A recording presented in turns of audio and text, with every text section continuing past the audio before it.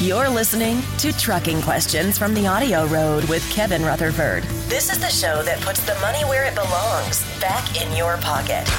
You can ask questions about trucks, money, fuel mileage, maintenance, tires, tax, technology, or anything else about the business of trucking. Here we go. Let's head on down the AudioRoad. Welcome to the program. I'm your host, Kevin Rutherford. The website is letstruck.com. The show, well, it's all about the business of trucking. If you've got questions about trucks, money, fuel mileage, maintenance, tires, taxes, technology, well, you're in the right place. That's what we do here. We take your calls and we answer your questions about all that stuff, about business, trucking, money, fitness, goal setting, you name it. We'll tackle it here on the air. All you have to do is pick up the phone and join us. We're going to get to those calls in just a little bit. I have been talking a lot lately about the book I'm working my way through. It's about willpower. Really, really good book. I finally finished it today, my first run through. I'm actually going to go through and read it again. This time, Leesa and I are going to do it together, maybe a chapter a day. So I think it'll take us 10 days to do that. And by the time we finish that, there's a course offered through Stanford University from the author, and based on this book, we're going to start that course. I really believe that this is one of the most important books I've read in the last 10 years or so, and certainly makes my top 5 of all time. Maybe it's just the way it's written. It strikes a chord with me, but there's a lot of data in here that I haven't heard before. A lot of really good information about why we behave the way we do, and more importantly, how you can work to change the behaviors you don't like and create better behaviors, or we could also use the word habits. And that was what led me to this book. I was studying habits, and I read 3 or 4 different books on habits that were really good, and it led me to the idea of willpower. So you'll be hearing much more about this book. We are going to do a podcast on it soon. I'd love to get the author on. We're not sure if we're going to be able to do that yet, but we'll give it a shot. One of the things I learned this morning, and I didn't learn it, I just had it verified. I have always believed this, and I think I've mentioned this other times on the show. I'm sure I have. And that is the fact that diets just don't work. It's been proven over and over and over and over. The data is staggering. Not only do diets not work, they are detrimental to your health and your weight, both. People who diet end up weighing more than people who don't diet, even if they started at the same weight. People who diet gain more weight over time than people who don't. And it's not just the fact that they were susceptible to gaining weight. It's not their metabolism. It's not their genes. It is the dieting causing the problems. And I have said this many times. Diets are restrictive. They're negative. Every time you hear the word diet, people cringe because it is taking something away. We don't like to have to take things away. So what you have to do is just create a lifestyle, not a diet. And one of the things that the book talked a lot about, and I've always believed, but again, a lot of validation in here from studies, is that the best way to change is not to limit foods. It's to add healthier foods instead. Now, if you have something real, based on the studies, they really say you shouldn't make an attempt to cut anything out of your diet. It will fail and backfire over time.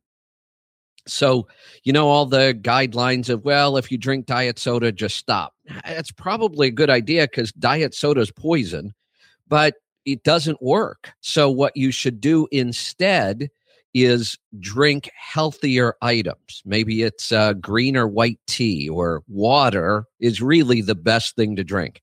You could survive your entire life drinking nothing but water. Nothing else is required as far as liquids. You don't need milk, although milk can be healthy at times. You don't need it. All you need to drink for the rest of your life is water. Imagine that. Doesn't mean you can't drink other things. And that's the point. Don't tell yourself I can't drink diet soda. It won't work. Just tell yourself I'm going to drink more water. Maybe I'm going to drink one small serving of good fruit juice a day, or some white tea, or some green tea, or coffee. But just try to add healthier items instead of taking away the unhealthy items. I talked the other day about how bad I thought the Atkins diet was. It was horrible. Worst thing I've ever tried as far as eating. And if you look at it, it is severely restrictive. There's 10,000 things you can't eat on Atkins. And that just makes me miserable. Instead, I realized that simple carbohydrates are bad. I get that. So what I did was just try to add more complex carbohydrates to my diet. I didn't try to eliminate pasta or white rice. I know those are bad things, but I didn't try to eliminate them. And if they're there, I don't really avoid them. I'll eat them. If I go somewhere, or if I'm cooking and one of those items is available or easier, I'll eat it. I don't try to avoid it. But what I do is try to focus on more complex, better carbohydrates. I like brown rice pasta. I think is actually better than semolina pasta. So it's almost all I eat now. If I eat pasta, it's brown rice. It's a more complex carbohydrate, and I don't eat a ton of it, and I don't eat it every day. But if I want pasta, I don't have to say no.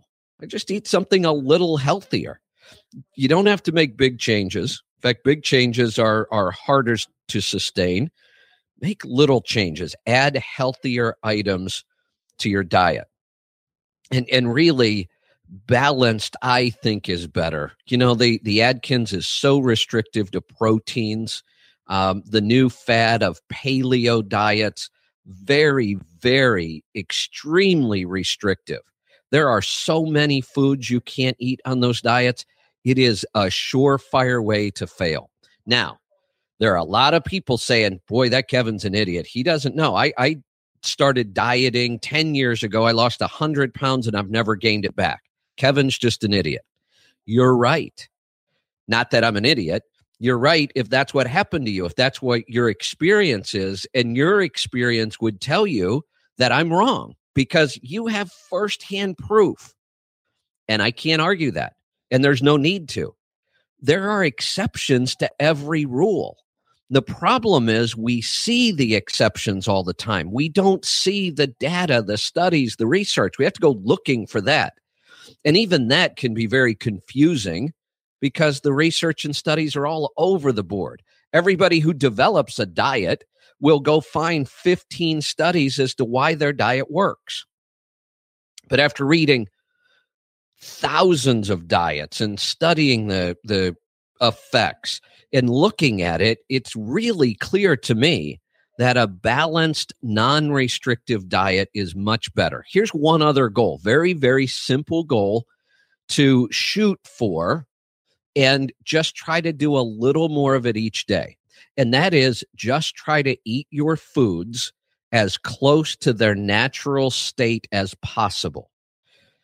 Think about that. If you could pick something off a tree and eat it, or off a plant, or dig it up out of the ground and eat it, or kill an animal and eat it, that is the food at its closest to its natural state. It hasn't been processed.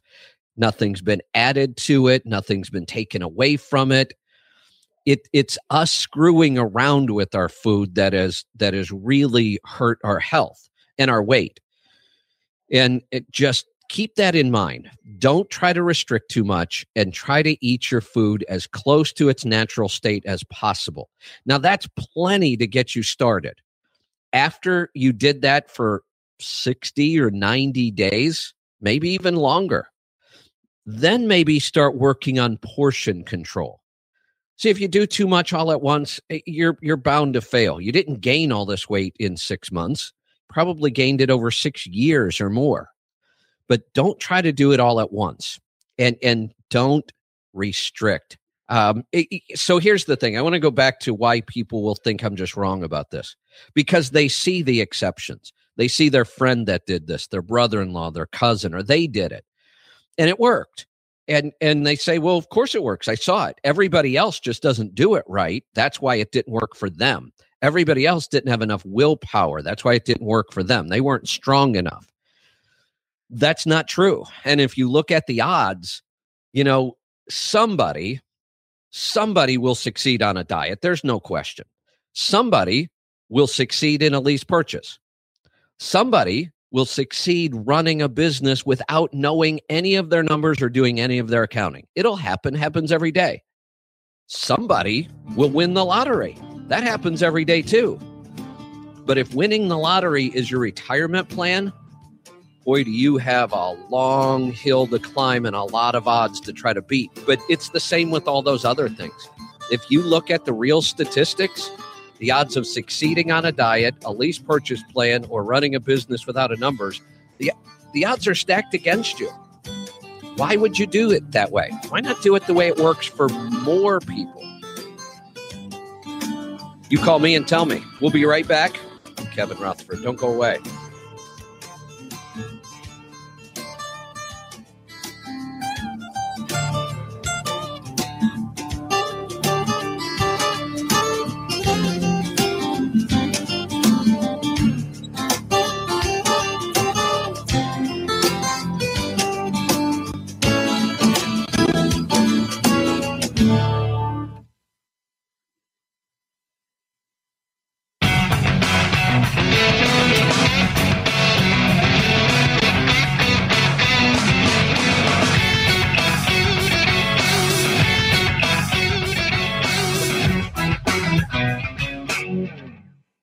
Welcome back. I'm Kevin Rutherford. We're going to get right to the phone calls. Let's start off in Texas. Sean, welcome to the program.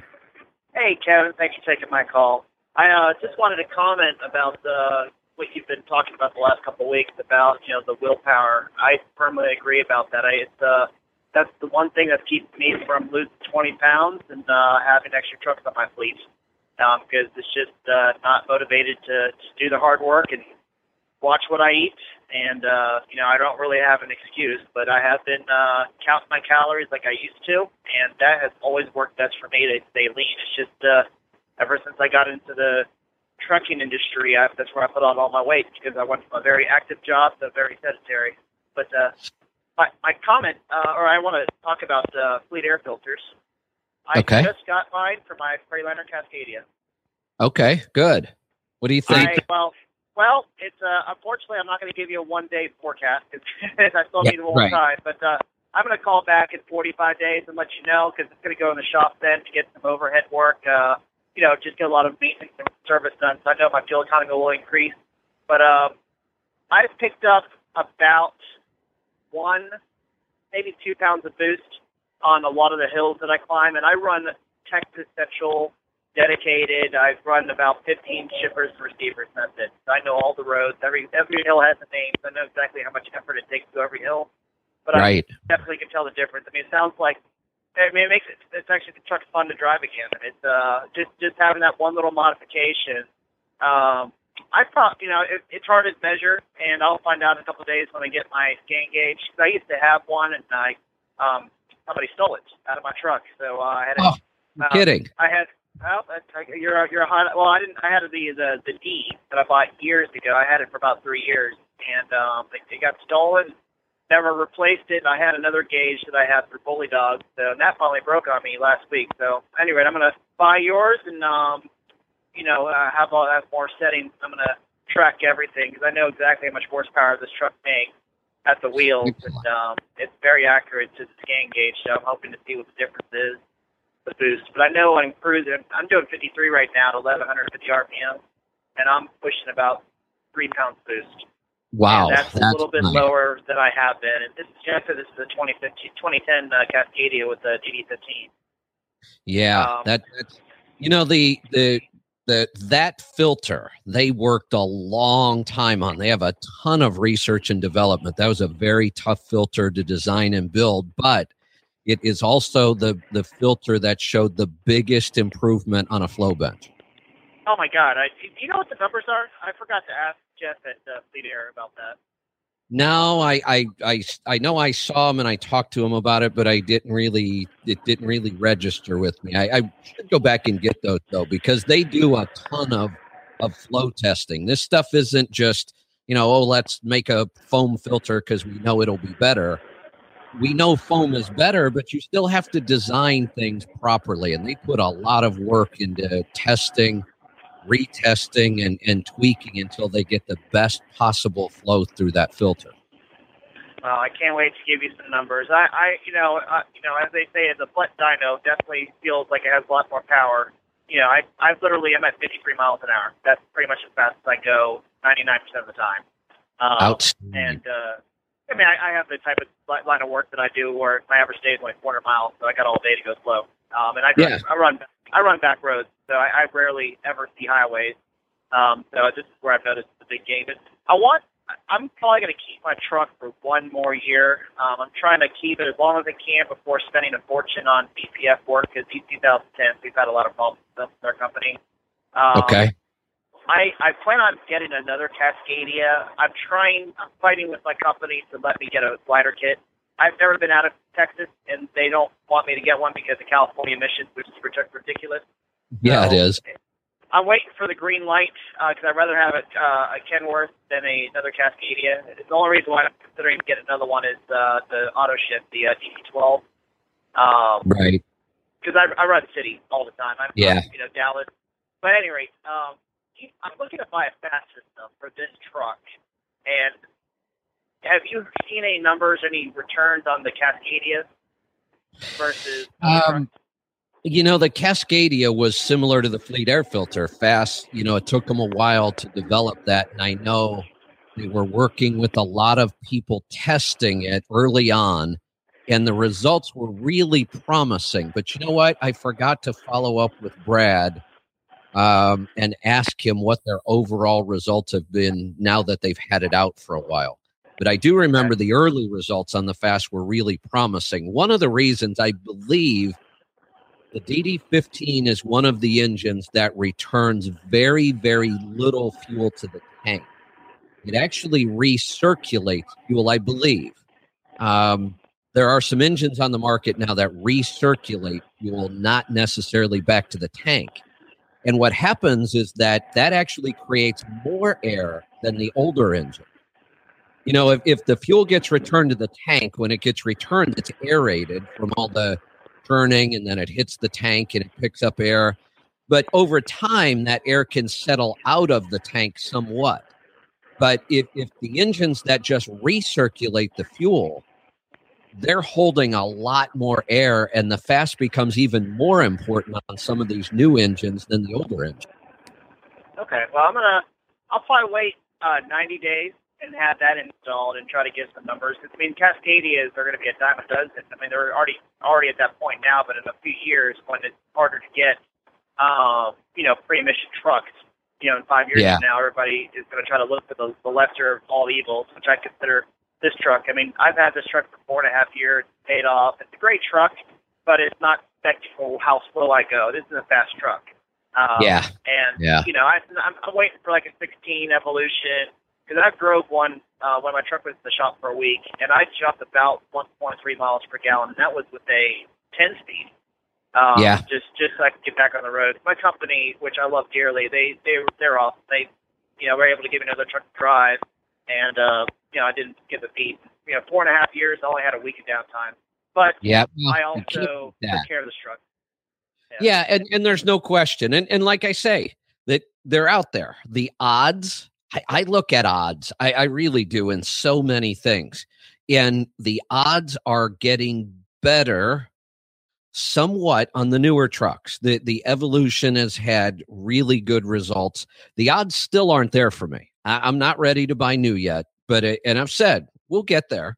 I don't know when. We'll get there. The sooner the government gets out of our way and stops imposing new restrictions and new mandates, the sooner that happens, the sooner the OEMs will be able to settle down, figure out the technology, get it to work right, and we'll have new dependable trucks with killer technology. I'm looking forward to a lot of the advances that we could have, we just have to get through these engine problems. For me, it's all odds. The odds are still stacked against a new truck, and I'm not willing to do that yet. For the people who either have to or have chosen to, I love it when it works. And for you, it worked. Let's go to Kansas. Tom, welcome to the program. Hi, Kevin. Thank you. Back when you mentioned the Blue Monday sale for the Maxwell engine start manual or modules, I bought one, but I have not installed it yet. But thank you for mentioning the sale on them. And what I'm thinking about with the installation is I have a W9, so I have a bank of 4 batteries down in the battery box by the driver's door. And Okay. I want to maintain those 4 batteries.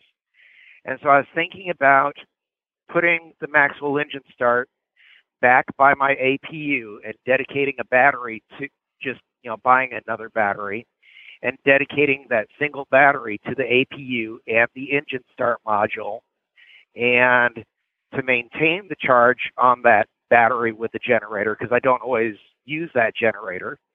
I was going to run a battery tender from my inverter that goes to the bank of 4 batteries back to that single battery that I have for the generator. And so I was thinking if that sounds like it would be a sensible way to go about it. It could work, and I'm trying to think through some other options for you. I'm not wild about it for a couple reasons. One, the more batteries we attach to the Maxwell, the better it becomes, because the Maxwell draws its power from the other batteries. And when we do the crank down test, start the truck, turn it right off, start it again, turn it right off, start it again, and you'll get 4 or 5 or 6 starts off the Maxwell right in a row. And then you can turn the key off and only have to wait a couple minutes, and it'll draw all that power from those other batteries, and it'll do it again. 4, 5, 6, 7 starts, turn it off, wait a couple minutes. You can do that over and over and over and over, because those other 4 batteries hold a lot of voltage, but they can't deliver it really well. But the Maxwell is kind of the go-between. The Maxwell says, hey, you guys have energy, just give it to me and I'll get the truck started. When we put it on one battery, you're going to be severely limited. I mean, you're only going to have 1/4 of the starting power you had. Not the starting power, the starting duration. The beauty of the Maxwell is you get starting power every time it fires off, but you will run out of attempts because you don't have enough feeding it. That may not be a big deal. When we get back, I'm going to talk a little bit more about that. Maybe we can think through some other ideas. We'll be right back. I'm Kevin Rutherford.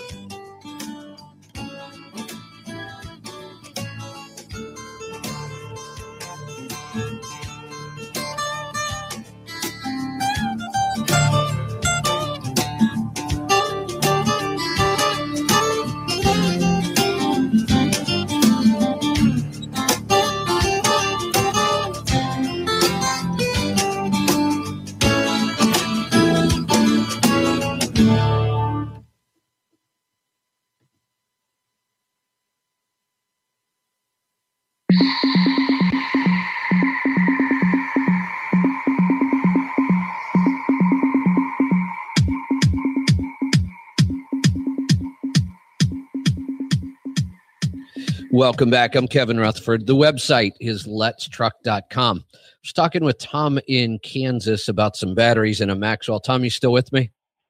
Yep, I am, Kevin.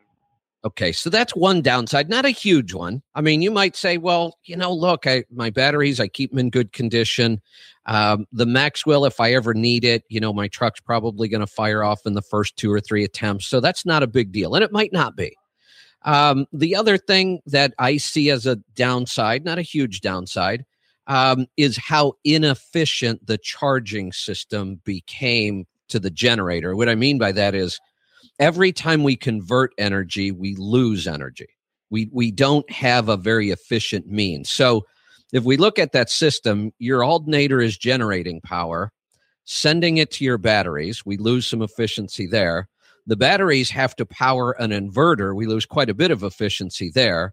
The inverter has to run the battery tender. We lose efficiency again, and the battery tender is working on the battery. It's kind of a convoluted system. It's not horrible. It's just something that if I could think of a better way, I might. If I couldn't come up with a better way, this system will work. And there aren't any huge downsides to it. How much room do you have closer to your 4 batteries now? Is there space somewhere within, say, I could shift the batteries. I could shift batteries over and still maintain 4 batteries in that box and put the Maxwell in there, and that would work. It's just, I was thinking, that having it isolated away from the other batteries, I would. Well, it is isolated. Now, see, that's the thing. We isolate the Maxwell by default. We only wire it to the starter. It can't power anything else. And then, so that's the beauty. The fact that you put a Maxwell in, it is already isolated from everything. What we don't want to isolate it from, though, are those batteries. The more batteries we connect it to, the better it does. If I drop or just take one of the batteries out instead of shifting, so I have 3 batteries and then the Maxwell in there, does that really limit my hotel load? Yeah, it cuts it down by 20. Yeah, it cuts it down by 25%. So that I'm going to try to shift that. Ideally, if you could keep all 4 batteries but put the Maxwell in with them, that really is the best setup. It gives you the most options and it's the least convoluted. And I was trying to think of any advantages to having the Maxwell over there with another battery and a generator. I'm just not coming up with any. I don't see any advantage to doing it that way, and I see a couple downsides. All right. Well, I certainly appreciate your opinion. Well, thanks for the call. And either way, I mean, no matter which way you choose to set this up, it's going to work really well, and you're going to love it.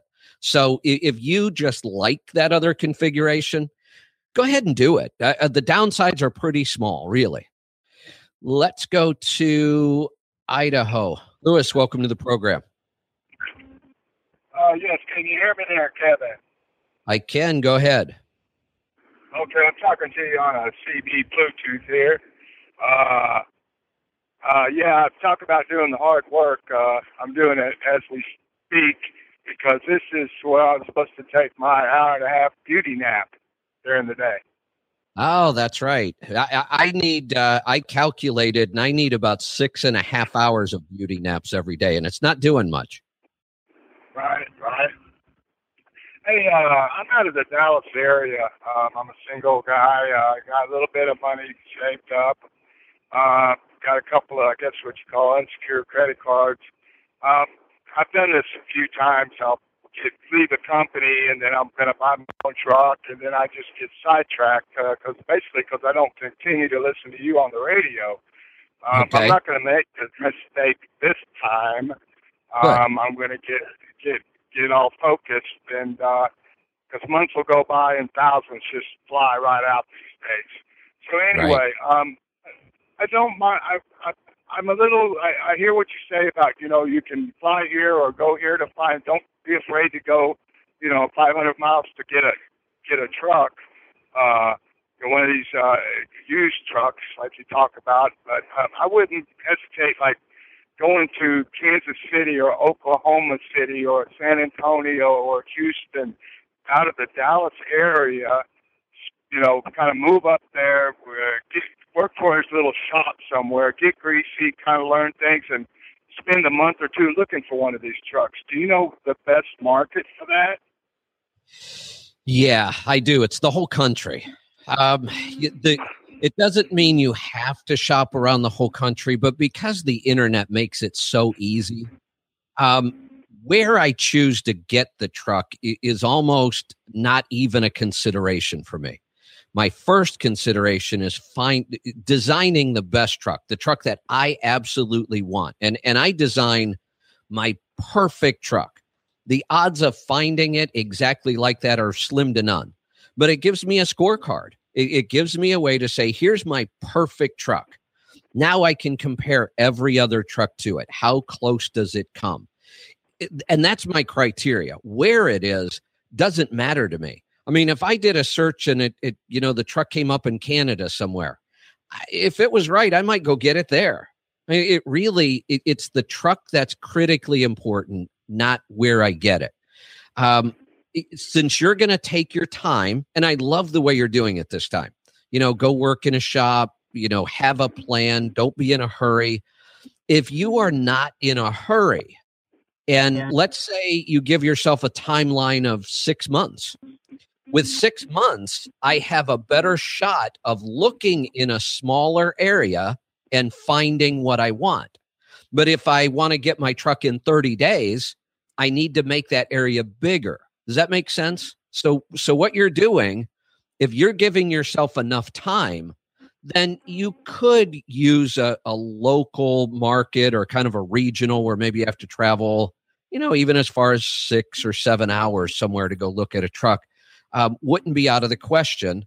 So, but other than that, your specific question about is there a better market? I would say that the closer you stay to northern Arkansas, southern Missouri, that area is, in my opinion, kind of truck central for the U.S. I mean, think of all the huge trucking companies that are in that area. Joplin, that whole area through there, southern Missouri, northern Arkansas, that kind of that region has tons and tons of trucks.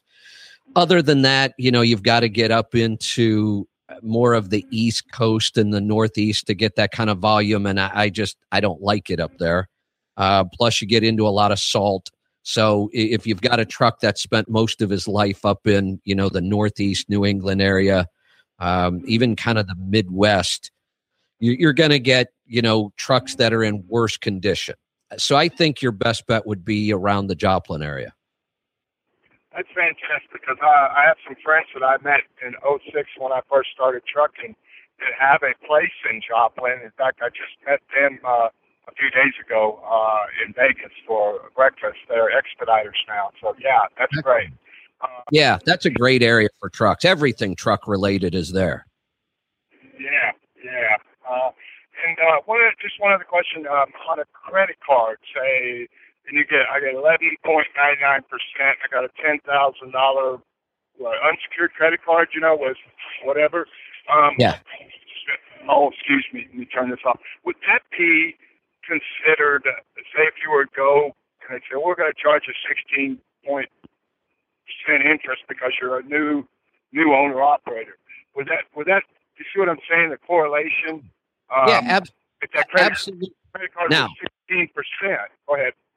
Yeah, there's two advantages to this, and I did this once. I bought a $30,000 truck on 4 credit cards, and it made total sense. It was a time in my career where I couldn't get a great interest rate, but I had some pretty good offers on credit cards. And here's the other advantage. Now, we don't want to plan for failure, but if there's a strategy that has other advantages and also kind of helps us if things go wrong. If you take a secured loan against the truck to borrow money to buy the truck and they put a lien on it, what happens when you don't make your payment? Yeah, they come and take the truck. And now you can't work and you can't make any money. So the odds of you paying it back now are slim to none. If you finance it on credit cards and you miss your payments, they don't come take the truck because they can't. Right. So that's not the main reason for doing it, but it's certainly back there saying, hey, if I have a couple rough months and I want to try to salvage this, they can't come take the truck if I don't make the payments on the credit cards.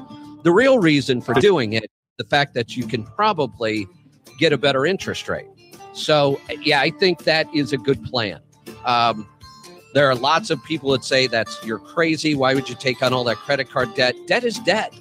I mean, if you're going to take on debt, let's just look for the best way to take it on. It's my opinion anyway. Stick around.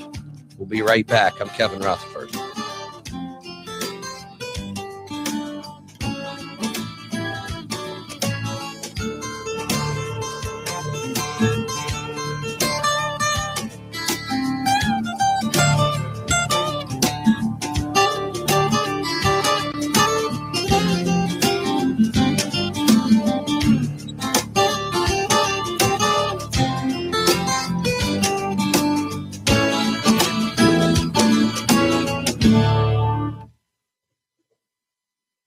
All right, a quick heads up. We're heading into the fourth segment. At the end of this, I'll say I'm done. I've got to get out of here, all that stuff. Hang out. We're going to do another hour. We've got plenty of calls right now.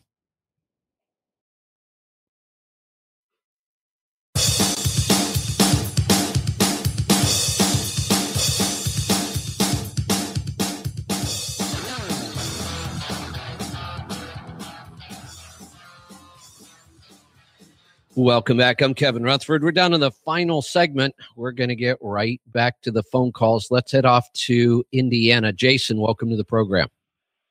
Good evening, Kevin. Sure is good to talk to you again. Great to have you here. What can I help you with today? Well, I got all my numbers entered in to profit gauges, and I thought maybe we could take a minute to go over them, take a look at them. We can. Why don't you? You know what I'm going to do, though? Because I don't multitask well. So me trying to talk and find your account is almost impossible for me. What I'm going to do is I'm going to put you back on hold. I'm going to have Leesa pick you back up, and that way she can find the account for me. I can go in there and we can go over your numbers with me being able to look at them as well. So we will come back to you. And we'll be back to you in just a couple minutes. Let's go to Kansas. Dan, welcome to the program. Hey, Kevin. Thanks for taking the call. I have a couple of questions and a comment. I'll go in order of importance. My first question is, every truck I've ever owned has 4 batteries, and you have 2 that are jumped together at the batteries. So 2 pairs, and then you have the hots coming off of that usually going to the starter, and then you have a ground going to the frame. So you have 4 batteries in parallel, but 2 are paired directly at the batteries. The other 2, and then the 2 pairs are paired at the frame and at the starter.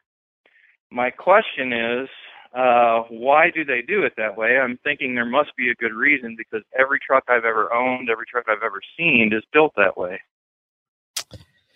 That's a good question, and I don't have the answer. As long as we keep all the positives together and all the negatives together, we're just building a 12-volt system that has more capacity. Every time we add a battery, if we just keep positive and negatives together, I think that's called in parallel. Parallel. Yeah. Okay. I always get the words mixed up. No matter how many batteries we add, we still end up with just 12 volts. But what we end up with is much more capacity. When we put them parallel, or now I just forgot the other word, in tandem. Series yeah. Would be the opposite of parallel. You would be stacking your voltages. If you took 2 12 volts, you would have a 24-volt system if you had them in series. None of the trucks are done that way, obviously. They all run 12-volt systems. Now, what you do see a lot in RVs is using 6-volt batteries in series to create 12 volts. And for some reason, it's more efficient for hotel loads. And I don't have a deep enough understanding of electricity to know why. I have to believe that there are a couple factors that go into the way they wire trucks. And I'm just really kind of speculating on this. Most decisions on trucks are made purely on cost. And people think, well, it's a $130,000 truck. What is a couple dollars in cables? A couple dollars in cables times hundreds of thousands of trucks produced is huge. And it's the accountants that build trucks, not the engineers. The engineers get to design the way they'd like a truck to be made. And the accountants say, you can't do that, you can't do that, you can't do that. You got to take this away. We need to cut cost over here. And don't think for a second that anything is ever different. It is the accountants that get to make the final decisions. My guess is that there's a cost factor in why they wire them that way. Well, I've been trying to find the answer to that question for years, at least 3 years now. I've talked to a Peterbilt engineer in Denton, Texas. His answer was just do it the way the truck came from the factory. I hate answers like that. Yeah. That's not an answer. I've talked to all the battery suppliers. I've talked to countless mechanics. No one knows. I've even talked to the guys over at Maxwell because I just recently put a start module in there. Nobody knows. But what has me wondering so badly is about a year ago, I put 4 new batteries in the truck. Wait a minute. I have another thought. I think that everything you just told me strengthens the fact that cost might be an overriding factor. If we're talking to engineers, people who totally understand batteries and electrical systems way better than I do, people who build the trucks, if they can't give you a solid reason, which would seem to be obvious, if there's a reason, somebody should have known it. If they can't give you a reason, maybe it just is cost. Now, the other thing that I'm thinking is that maybe it's the amount of power we want to send across one line. I don't know. I don't have the. I'm probably going to default to just cost. Uh-huh. Yeah, the current going through one cable that could be an issue. That's something I've considered. What really sent me down this journey trying to figure out the answer to this question, about a year ago, I put 4 new batteries in the truck. My mechanic at the time said, hey, run a jumper between the 2 pairs that are not jumped, at the batteries. Okay, sounds like a good idea. Well, ever since then, I've had a lot of corrosion on the terminals. And I used the same brand batteries that I had in there previously.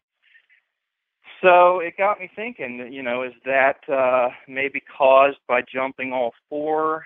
I've talked to a couple of electrical engineers since. They say, no, that shouldn't be causing it. But I don't know, just kind of makes me wonder. That's interesting because sometimes it's those real world experiences that tell us things the engineers don't even know. Right. I see it all the time. The engineers kept telling us what RPM we should be running these engines at. And yet in the real world, we found out that's just not true. Yeah. Well, what I'm going to do is uncouple my 2 pairs, put it back the way it was before, the way it came from the factory. And I'm going to run those batteries like that for a while. The only problem is that I put a Maxwell start module in, so that kind of changes, down to 3 batteries. So that may taint the results there. But I just figured I'd throw it out there, and I wondered if you've ever considered doing a segment on the show where you could stump Kevin Rutherford. And oh well, if you don't, I don't have to do a segment. I think it happens every day, and it seems to happen more and more often now. 7 years ago we started the show. I hardly ever got stumped, but I wasn't digging into topics, and we weren't talking about as many topics. Now we dig deeper. I get stumped almost every day. Well, when you add 5 computers to a truck and 3 emission systems, that's going to stump everybody. So that's right. Yeah, I have another exactly. quick question. Sure, question if you have the time. Do you have any numbers? Are there any numbers anywhere on the difference in rolling resistance between the same model tire, a 24.5 and a 22.5? Not that I'm aware of. I want to, and I'm probably going to do it soon. I'm going to hit the road here in a while. We haven't figured out our schedule yet, but we're going to start heading south because I'm kind of tired of the winter in Oregon right now. It's not bad, but I'd love to see some sunshine and warm weather. So I think we're going to jump in the RV and head south and then start working our way east. In March, we have the truck show. In May, we have the CMC. So we're probably going to spend, 5 or 6 months or so, maybe 4 or 5 out on the road. And since I'm going to be near the East Coast and have some time, I have an open invitation to go out to Michelin, their test track, which I have a ball when I go out there. Plus, I get access to their engineers and their shops. And that is definitely a question on my list. They have the numbers. They just don't publish them because, right. And they I'm sure they have it. They don't have it for every tire, but I bet they could give me a pretty good idea or an average to work from. And I think that would be valuable information.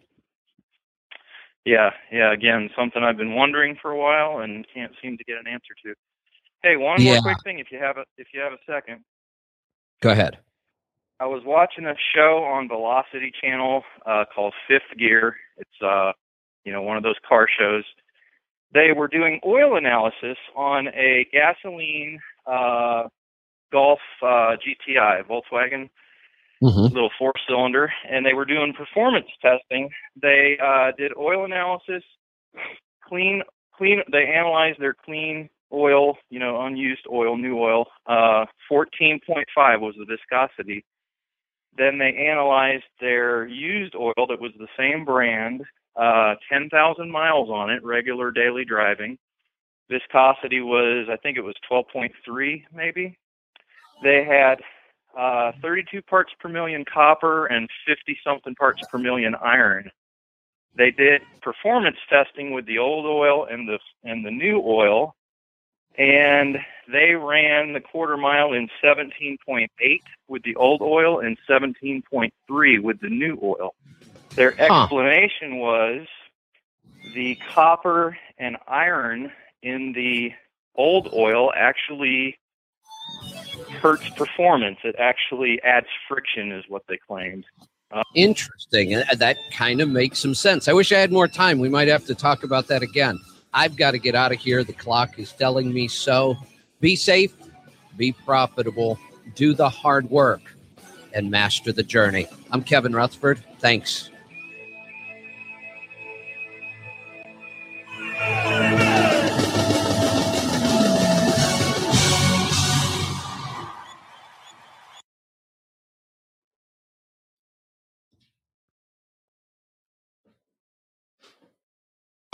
Your money, your taxes, your truck, and your road to success in the trucking industry. This is Trucking Business and Beyond, the show that puts the money where it belongs, back in your pocket. Welcome to the program. I'm your host, Kevin Rutherford. The website is letstruck.com. The show, it's all about the business of trucking. We take your calls and we answer your questions about trucks, money, fuel mileage, maintenance, tires, taxes, technology. As a matter of fact, if you've been curious about anything or have questions about something, give me a call. I'll take a shot. If I can't answer it, maybe somebody else listening can. We're going to, you know what I think we're going to do? I think we're just going to jump right into some phone calls tonight. Let's get started in Tennessee. Mark, welcome to the program. How you doing, Kevin? Good. What's on your mind today? We got looking at our oil sample. All right. Tell me a little bit about the truck. What engine and what year? It's an 07 International with the Cummins. 07 ISX. All right. Let's see what we've got. Well, it looks like we had a very nasty oil sample in November. We had all kinds of problems. Over 7 on the soot, which that might be the highest I have ever seen. The viscosity was almost 20, 19.9. That's because of all the soot that was in there.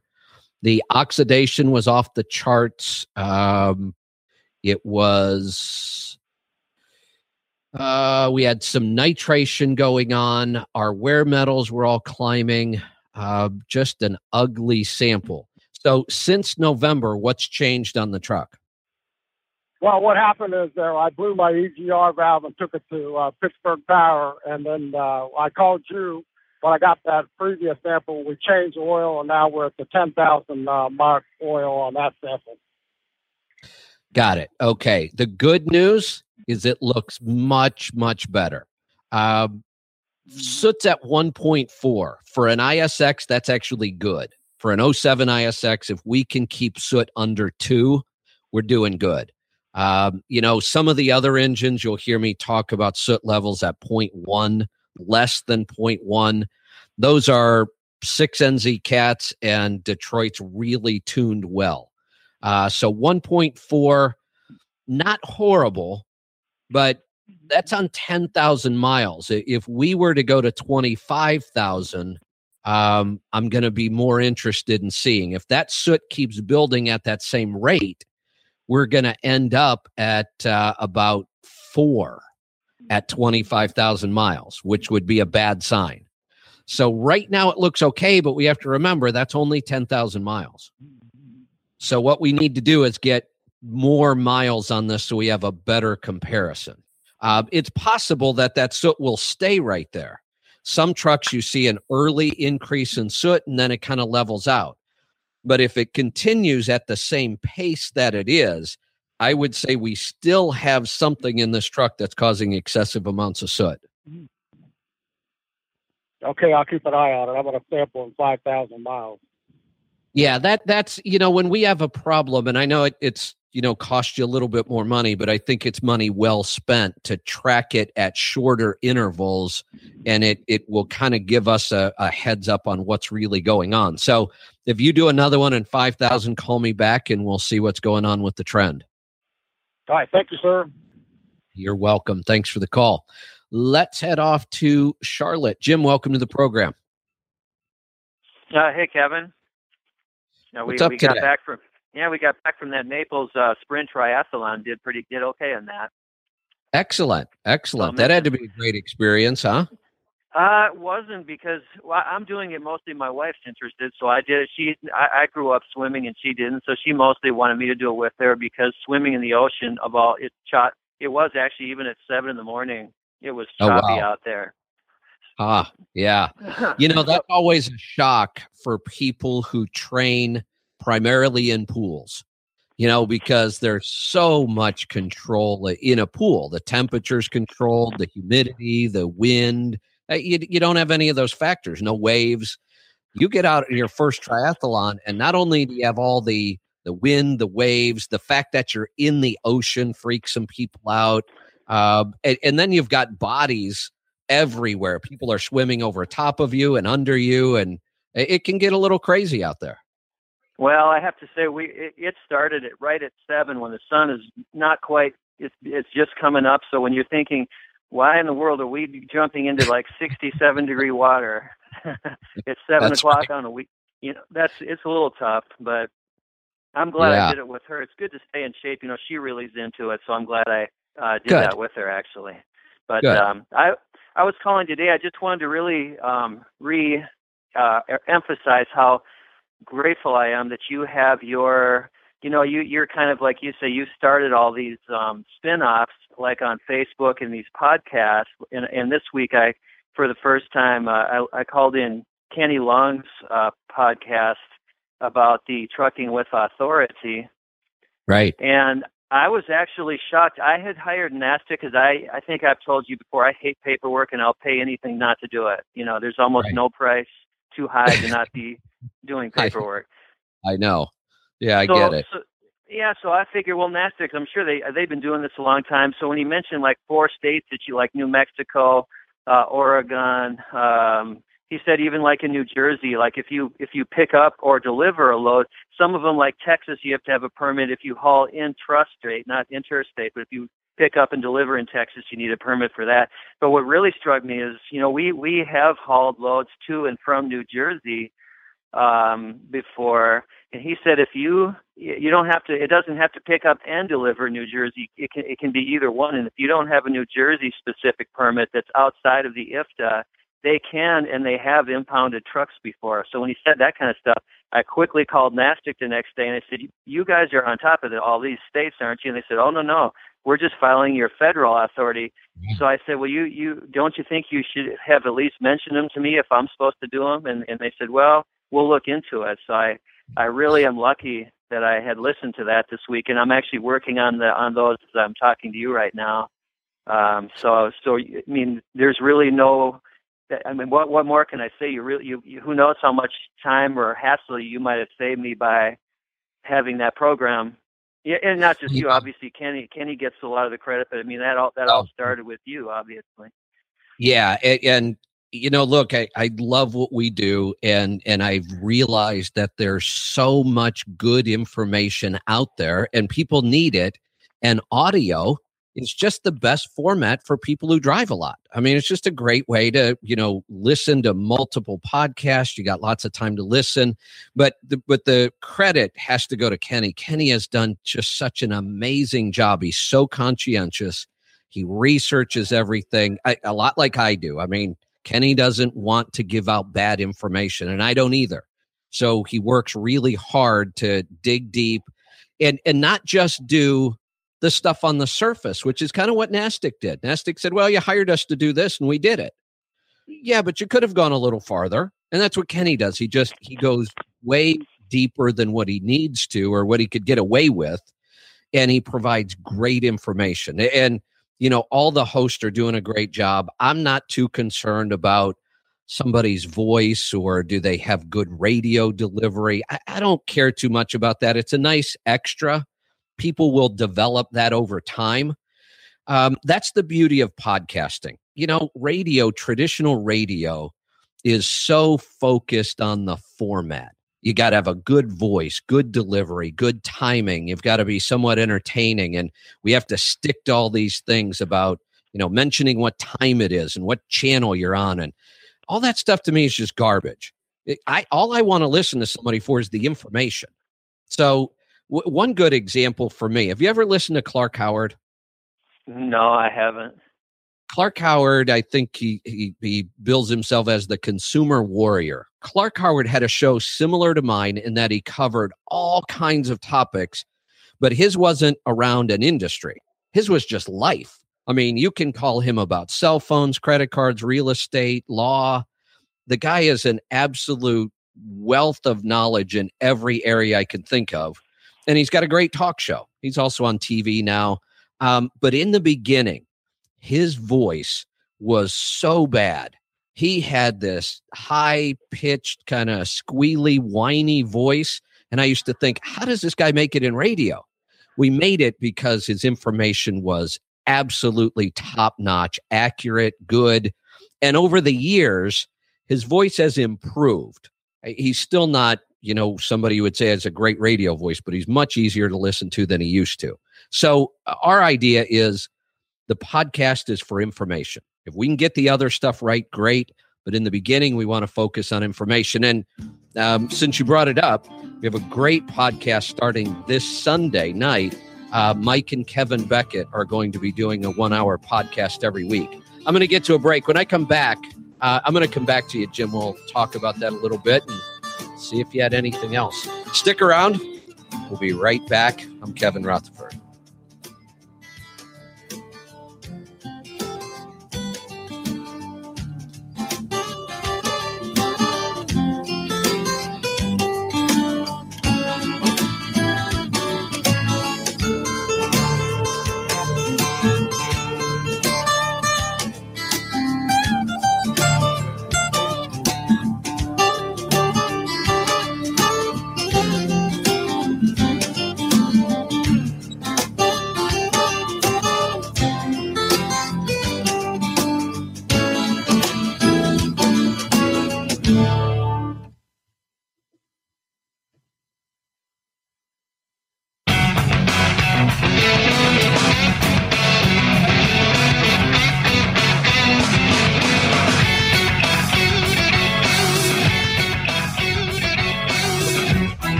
Welcome back. I'm Kevin Rutherford. Before the break, I was talking with Jim and Charlotte. We were talking about a lot of the new podcasts we're starting, and I mentioned that this Sunday, starting every Sunday. But one of the things we're going to do, I want to tell you about this, is we are going to record 10 weeks of podcasts for Mike and Kevin Beckett before we release any of them. There's a reason we're going to do that, and I don't want to spend too much time on it.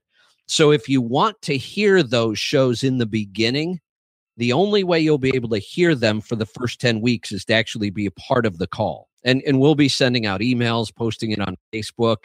Sunday during our live show, I'll remind you about it.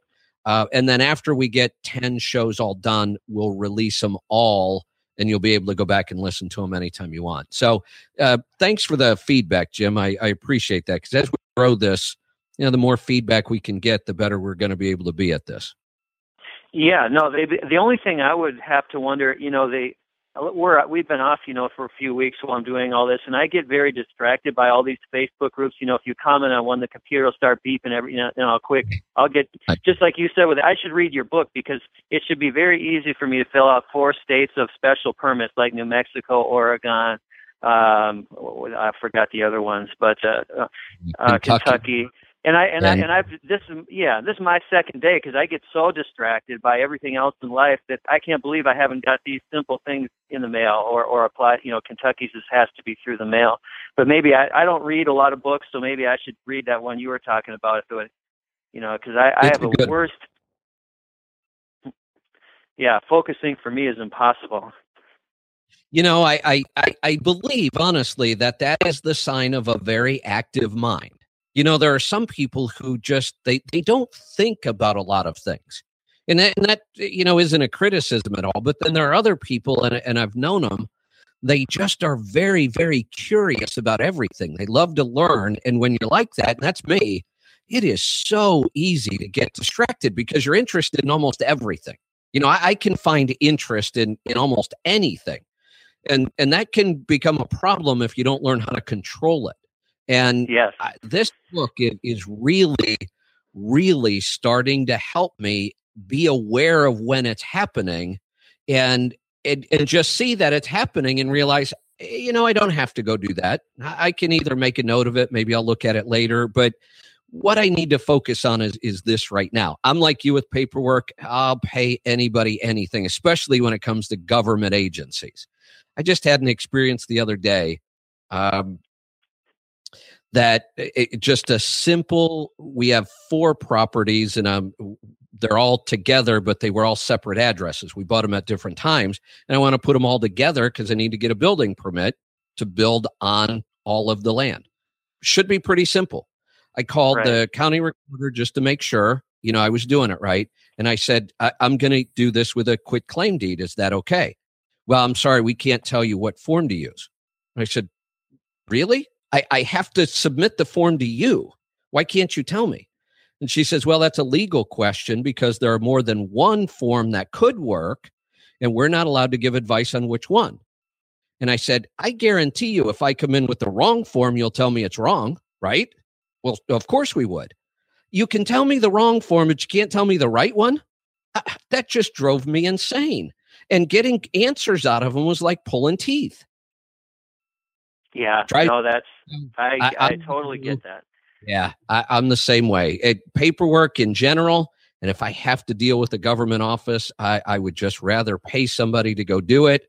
But I am trying to learn a little patience around those things. Well, I can't, with my experience with NAFTA, I'm not bashing NAFTA. I think that they've got a very smart business model because they're 80% there. And because of that, there's a huge income. I mean, even with the fuel discount, they charge $250 a year.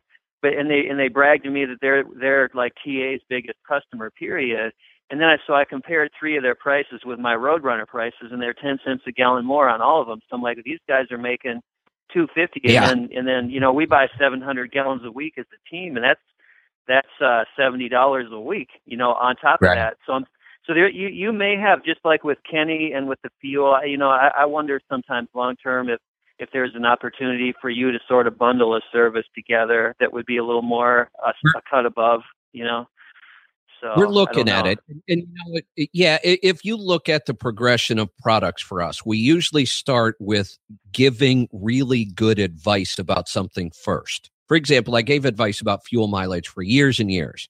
And then we developed products around it, fuel gauges. I gave really good advice for years and years about it, accounting. We developed a product around it.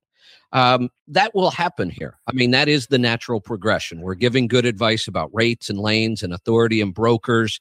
And ultimately, there will come a seminar around all of those things, like the CMC, but slightly different. And we will develop some products and services around those things. We just like to... that is one area that I can be very patient in. I mean, I am able to, 3 to 5 year business goals and kind of stick to them so that we do everything right. Right. Yeah. Well, I just got to thinking, I would rather, if I'm going to need a fuel program, instead of your specific sponsors, I personally I think I've told you this. I don't know if I've heard from you on it, and I don't know if you want to comment. I don't care if you don't comment, but let me just say, I would rather have you get money off of, I don't mind paying you a certain amount per year just because you've helped me so much, and I intend to actually, just to help support what you do.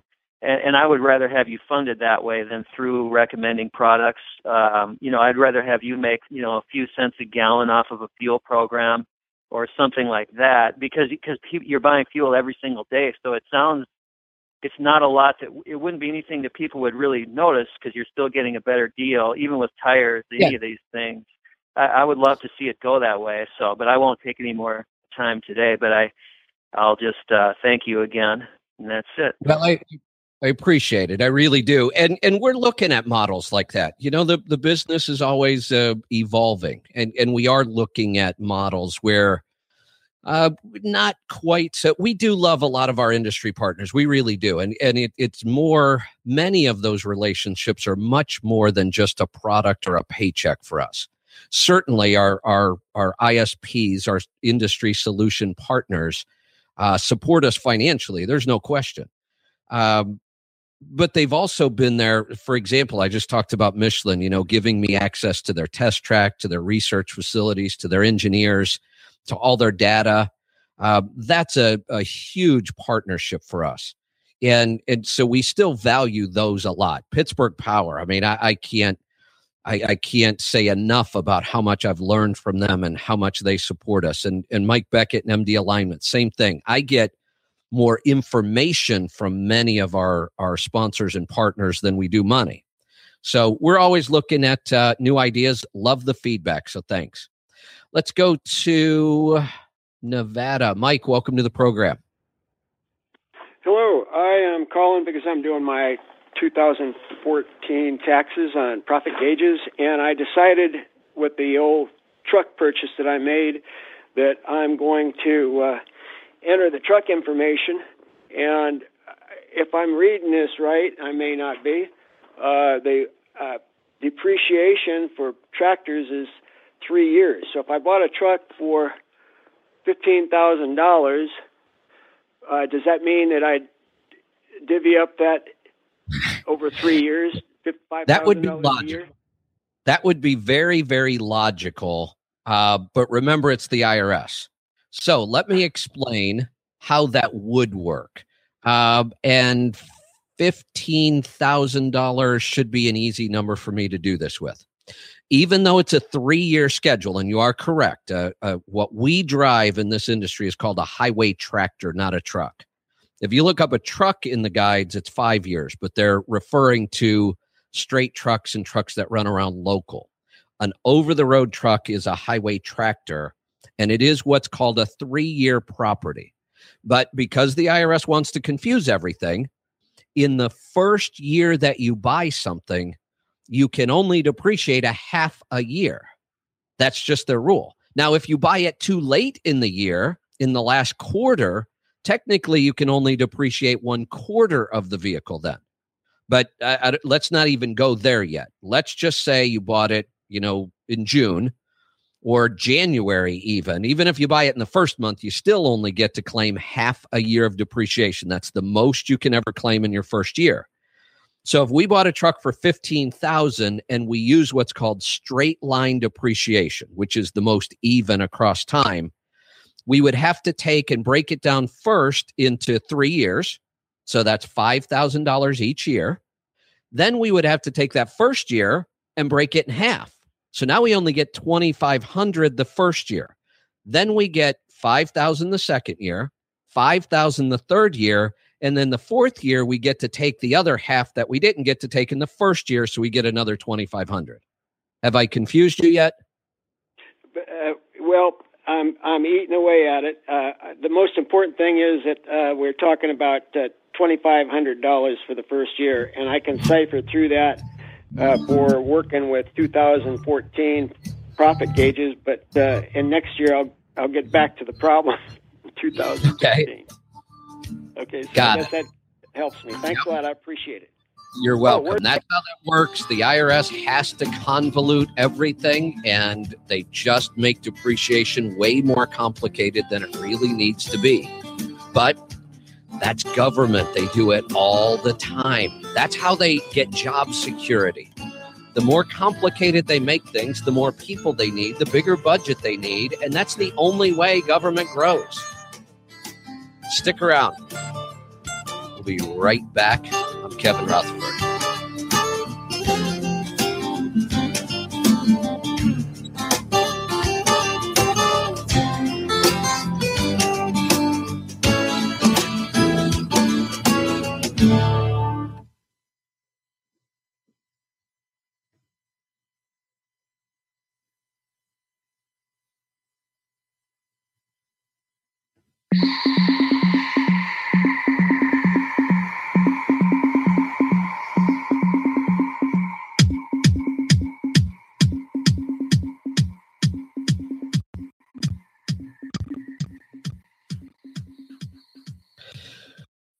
Welcome back. I'm Kevin Rutherford. The website is let's.com. We're going to get right back to some phone calls. We're going to go to Indiana. Jason, welcome to the program. Yes, sir, Kevin. Good to talk to you again. Yeah. Got all my numbers entered into profit gauges. Excellent. So the report I'm looking at is June to. Oh, no. Okay, got it. The whole year. Never mind. Could be through the year. Yeah. Yeah. All right. So how many months total was this? This middle of June till the end of the year. So we got 6.5 months. Yeah. So we've got, we're tracking just under 58,000 miles. And your total revenue for all of those miles, and I just want to remind everybody, when we talk about mileage and revenue per mile and cost per mile profit gauges, the way we recommend doing it is on every single mile you put on the truck, whether it's going to the garage, taking it home, whatever. We track all the miles, then we do the math. And your number for all miles came out to $1.80 in revenue. That is outstanding. Now, you have a really nice breakdown. You put in, all the different types of revenue you get. You have line haul, you have your fuel surcharge, you've got, over dimension, stop pay, TARP charges. You've really broken it out. Detention. So you can see every different way you got paid. And it came out to $1.80 a mile, which is excellent. Then we move down to your fixed cost. Those are the things you have to pay every month, whether the truck moves or not. Things like insurance, tax and license fees, your trailer lease, your truck loan. And all in all, you're paying 29 cents a mile on those fixed costs. Now, here's the other thing to remember.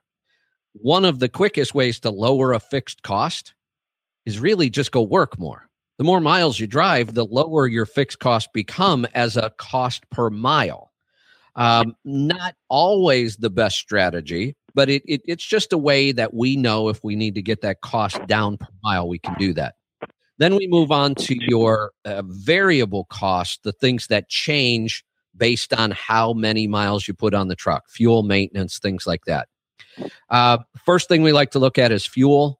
For the 6 months, you were at 52 cents a mile, right about middle of the road. We see people up over 60. We see some people in the second half of the year that got down under 40, actually. So there's probably some room for improvement there. Maintenance is really high. My guess is it's just because you bought the truck and you've just been doing a lot to it in the beginning. Is that what's going on? Yes, sir. I've put a power box on it. I had to get a clutch changed in it. Several things like that have. It doesn't seem out of the ordinary or out of.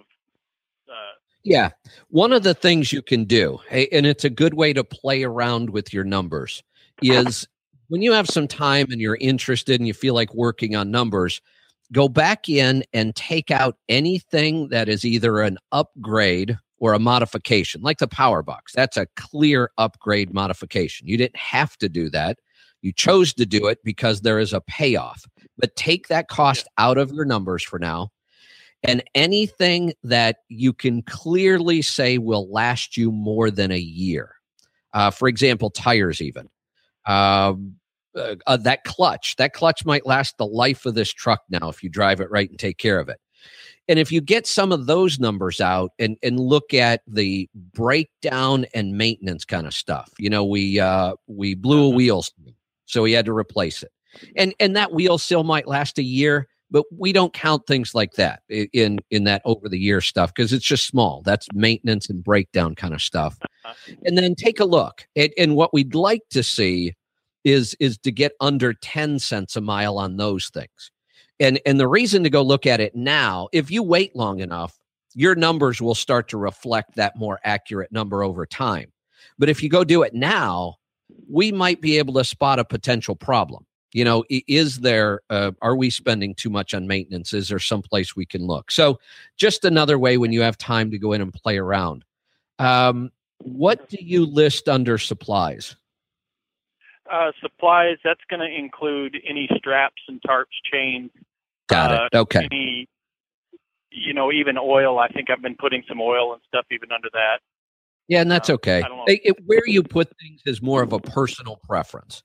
The one thing I do try to tell people, though, is wherever you choose to put it is okay. Just be consistent. If we put oil one time under fuel because it just happened to be on the same receipt and it was easier, then the next time we put it under maintenance because we bought a case of oil and we think, well, I'm going to use that for maintenance. And then the next time we think, well, that sounds like a supply. If we start getting them spread out all over the place, our numbers just won't make any sense. Whether you put it under maintenance, repairs, supplies, doesn't matter. Just be consistent so that you know what you're looking at. So we can see your total cost of operation, everything down to uniforms, toll, supplies, scales, physicals, fuel, fees, maintenance, truck payments, everything combined. You're spending $1.03 a mile and you were making, oh no, wait a minute. If we put in, that was just your, if we put in fixed cost as well, we're up to $1.32 a mile to operate the truck and you're generating revenue up over $1.80. So we're at 50 cents a mile in your first 6 months. That is outstanding. That is a great number. I see people who have been doing this for years haven't those numbers yet. Yeah, and this also has my truck payments in there, the down payment I put on the truck in that, all of those are in there. And if I take those out, I'm down at $1.15 to run the truck. Oh, fantastic. So we know that right now your numbers are good, and we know unless something goes radically wrong, and I don't see that happening, we know your numbers in the next 6 months will be even better, and the 6 months after that they should improve as well. Yes, and I'm learning the system here where I'm leased onto as well, and I'm sure that these numbers will all improve. I'm looking forward to it. Yeah, it's outstanding. I love to see somebody that gets started right. It's so refreshing to see somebody, in their first 6 months have so much success. I love that because think of all the potential now. Yeah, and I want to say thank you to you and the Let's Truck team. Boy, you've got a great system here. It's such a big help, and all the people that have helped me get started with the mentor team, Rick and Melissa, and then Jeff helping coach me some too.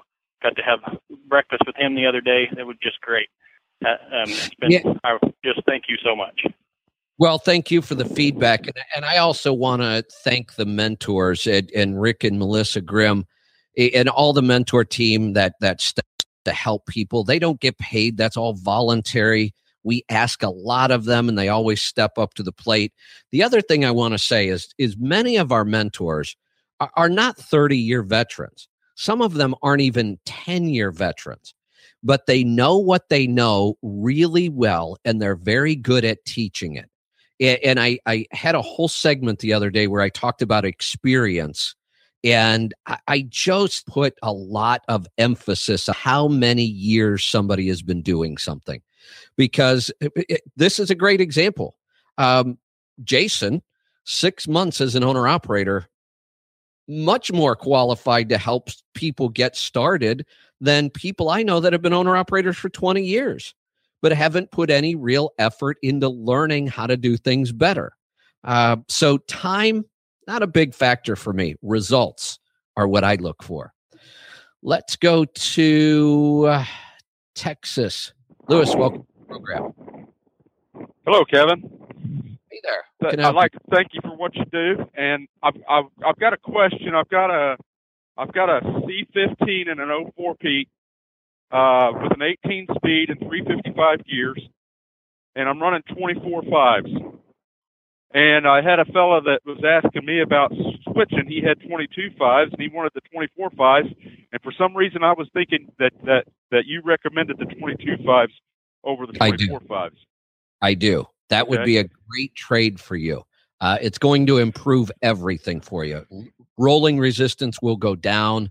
We have better choices of tires in 22.5. Some of the best tires on the market aren't even available in 24.5. So, yeah, it's a great need for you. He's probably making a mistake, but we won't tell him that. Okay. That sounds good, then. That's what I was thinking, then. I appreciate it. Thank you for all you do for us out here. You're welcome. Thanks for the call. I'm going to get to a break. When we come back, we've got one more segment, so don't go away. We'll be right back. I'm Kevin Rutherford.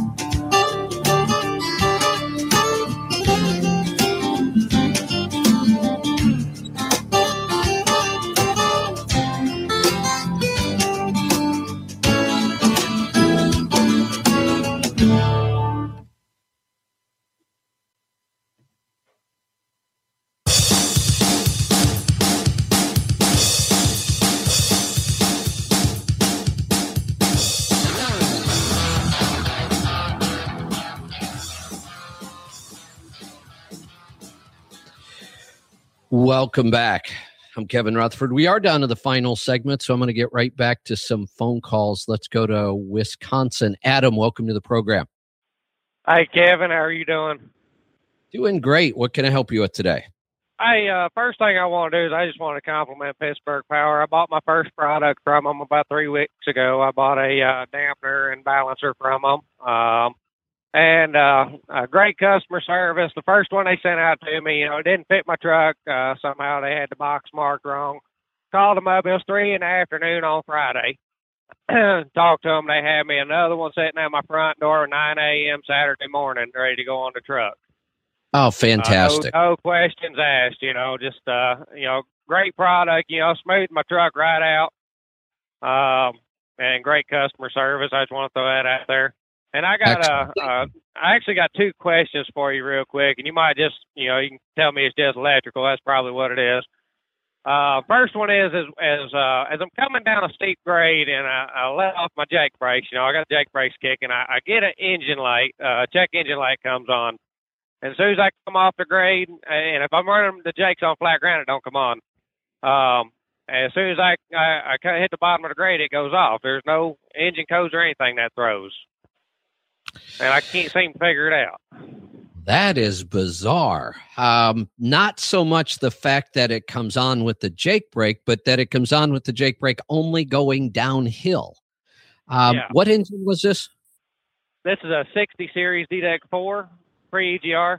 That is the engine that I am most familiar with. I was going to say if this is an ISX, some of the issues on the ISX is just really difficult. That's a complicated engine. The Series 60 isn't. It's pretty simple. I was wondering if maybe it was overhead. I mean, overhead hadn't been run in quite some time, probably 60,000 miles, If it's done right, and nothing, if everything was tightened properly, 60,000 miles isn't a lot on an overhead. I've seen some of them. I've had trucks where I've watched the overhead, watch my performance, watch my oil samples, watch my fuel mileage. 300,000 and 400,000 in the overhead was still set okay. Other trucks, I have seen it get wiped out in 30,000 miles. Something either didn't get right or who knows. It is a possibility, and it's certainly, we're probably going to have to get into the overhead at some point to try to troubleshoot this. Although I don't think I would spend a lot of money on this right now. I might just kind of wait this one out a little bit. It's not causing any other issues, right? The Jake's still working, right? The only other issue I got, and that was my second question, is my engine oil temperature. When I mash on the throttle, my engine oil temperature starts dropping down. The further I mash on, the further my temperature gauge goes down. I let off of it, and it goes right back to normal.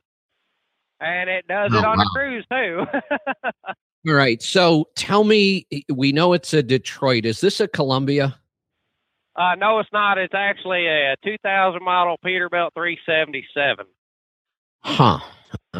So the Freightliner products, we know that they have some issues with their the ECM port being down on the floor where it is. It actually gets corrosion in from the backside of it, and the rubber cap we put on it actually makes it worse because it holds it all in, the condensation, and we get a lot of corrosion, and we start to see some really odd electrical issues, and because almost everything is in that port, everything we need to read in the ECM just about is coming through that port, and if you start getting corrosion and wires start crossing because of the corrosion, or we get voltage drops, we get really, really weird stuff going on, which is kind of, you've got some odd things happening here. I mean, I can't imagine that your oil temperature is actually changing that fast. And if it is, I can't figure out why.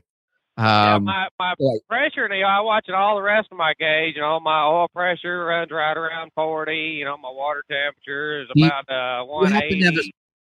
Do you happen to have a scan gauge? I do have a scan gauge. Have you checked can you read the oil temperature on your scan gauge? I don't think this is the scan gauge D. I haven't been able to get the KR yet. You know what to do. Linear Logic is the company that makes that. If you send them your D and tell them I said it was good, they did this in the beginning, but they'll still do it now if I tell them. Send them the D. They'll upgrade it for you and even put a new faceplate on it, and it'll be exactly the same as the KR. They'll put our software in it. They'll put a new faceplate on it. I think they charge like $25 or $30. That's the best one. Yeah. And then the other thing you can do is if you don't have oil temperature, you can use the Xcode function. And in the book, it explains it. We even have some videos about it. And it's very possible that the temperature is in the ECM. And even if it isn't showing up now, we can get it. And what that would do is it would help us eliminate the gauge as being part of the problem. Because in the scan gauge, we're reading directly from the ECM. There's no mechanical gauge involved. So it's just one more way of troubleshooting sometimes. We use the scan gauge a lot for troubleshooting. So I think you've clearly got some weird electrical issue going on. I would probably, for now, this is one of those things I would hate to take to a Peterbilt dealer and say, fix this. This is one of the arm and a leg. You end up with a $3,000 bill and nothing's fixed. And that drives me nuts. I would either wait this one out and see if we can, maybe something else will present itself. I would do some really good electrical maintenance. I would clean the battery cables and posts really well, get some dielectric grease on them, follow all the lines out and check all your connections at the ECM for corrosion, loose plugs, bent pins. I would clean up all your grounds and get really good, grind them right down to good solid connections. Again, put dielectric grease back on them. Many times that process alone, we might go through it and say, there was a little bit of corrosion here and there. I didn't see anything major, but all of a sudden the problem's gone. I've seen that fix electrical problems. If it doesn't, no loss. It's just great maintenance anyway. I mean, it's a good thing to do. If that doesn't work, I would wait it out till it presents itself in a new way that's maybe easier to troubleshoot, or the only shop I would ever give this truck to and say, see if you can figure it out, would be Pittsburgh Power. Okay, that sounds good. That sounds like a plan. Y'all start cleaning up some wires and talk to Linear Logic and go from there. Thank you very much, Kevin. You're welcome. Thanks for the call. You know what? I'm looking at the clock, and we're just about out of time here. So I'm going to run us to the end of the show, and several things I want to talk about. The book club, the Road Scholar. That's one of our new podcasts. I talked earlier in the week about Mike Beckett's new show coming up and how we're going to do 10 episodes before we release any of them. We did release our first episode of Road Scholar, which was Larry Wingett's book. It's called Work for a Reason. So if you want to go to the website, letstruck.com, you can listen to that book review and that interview with Larry Wingett. Larry Wingett's always good. But we're not going to release any more episodes again until we hit 10. And there is a reason for this. It has to do with the ratings in iTunes and how it will help people find our new shows. If we can get a higher rating, it helps new people find those shows. And we need to get numbers. It's just as simple as that. We really want this network work. I will tell you right now, it is a huge black hole when it comes to money. It is all expense and virtually no revenue. I'm okay with that. We know that someday, if we do this right, it will pay off. I'm actually looking at about a 30 to 36 month timeline on when it will pay off if we do everything right. If we screw things up, it could take longer. But the one thing you could really help us with, and it doesn't cost you anything, and it will pay off. The one thing you can really help us with is listen to the podcast. Now, clearly, if you listen to one and you don't like it, it's not an interesting topic for you, or for whatever reason. If you don't like it, don't listen to it. I'm not asking you to suffer. I'm asking you to give it a shot. See if you like them. Listen to a couple. See what you think. And the other thing that is a really big help for us is if you will review the podcast as well. And I'd love to see a written review in iTunes, but even just scoring us for stars will help us understand. I mean, if I see a 1 star, I clearly know you didn't like it. I'd love it if you'd give me a couple reasons why. If I see a 5 star, I know you love it. And again, I'd really like it if you could give me a couple reasons why. That will, believe it or not, that is the best way right now you could support our podcast network. Just go listen and review for us. Thanks for joining me. Thanks for all your time and your feedback. And we'll see you back here next time. Be safe, be profitable, do the hard work, and master the journey. Good night, everyone. I'm Kevin Rutherford.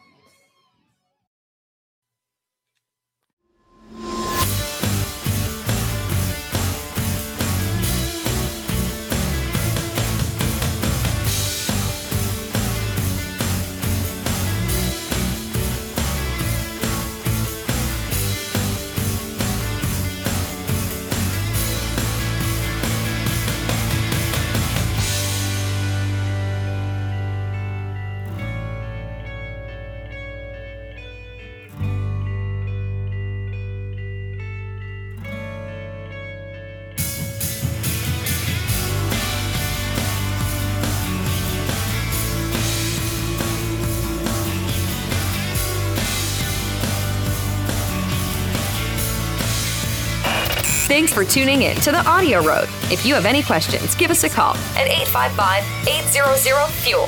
That's 855-800-3835. Check out the website at letstruck.com and find us on facebook.com/letstruck.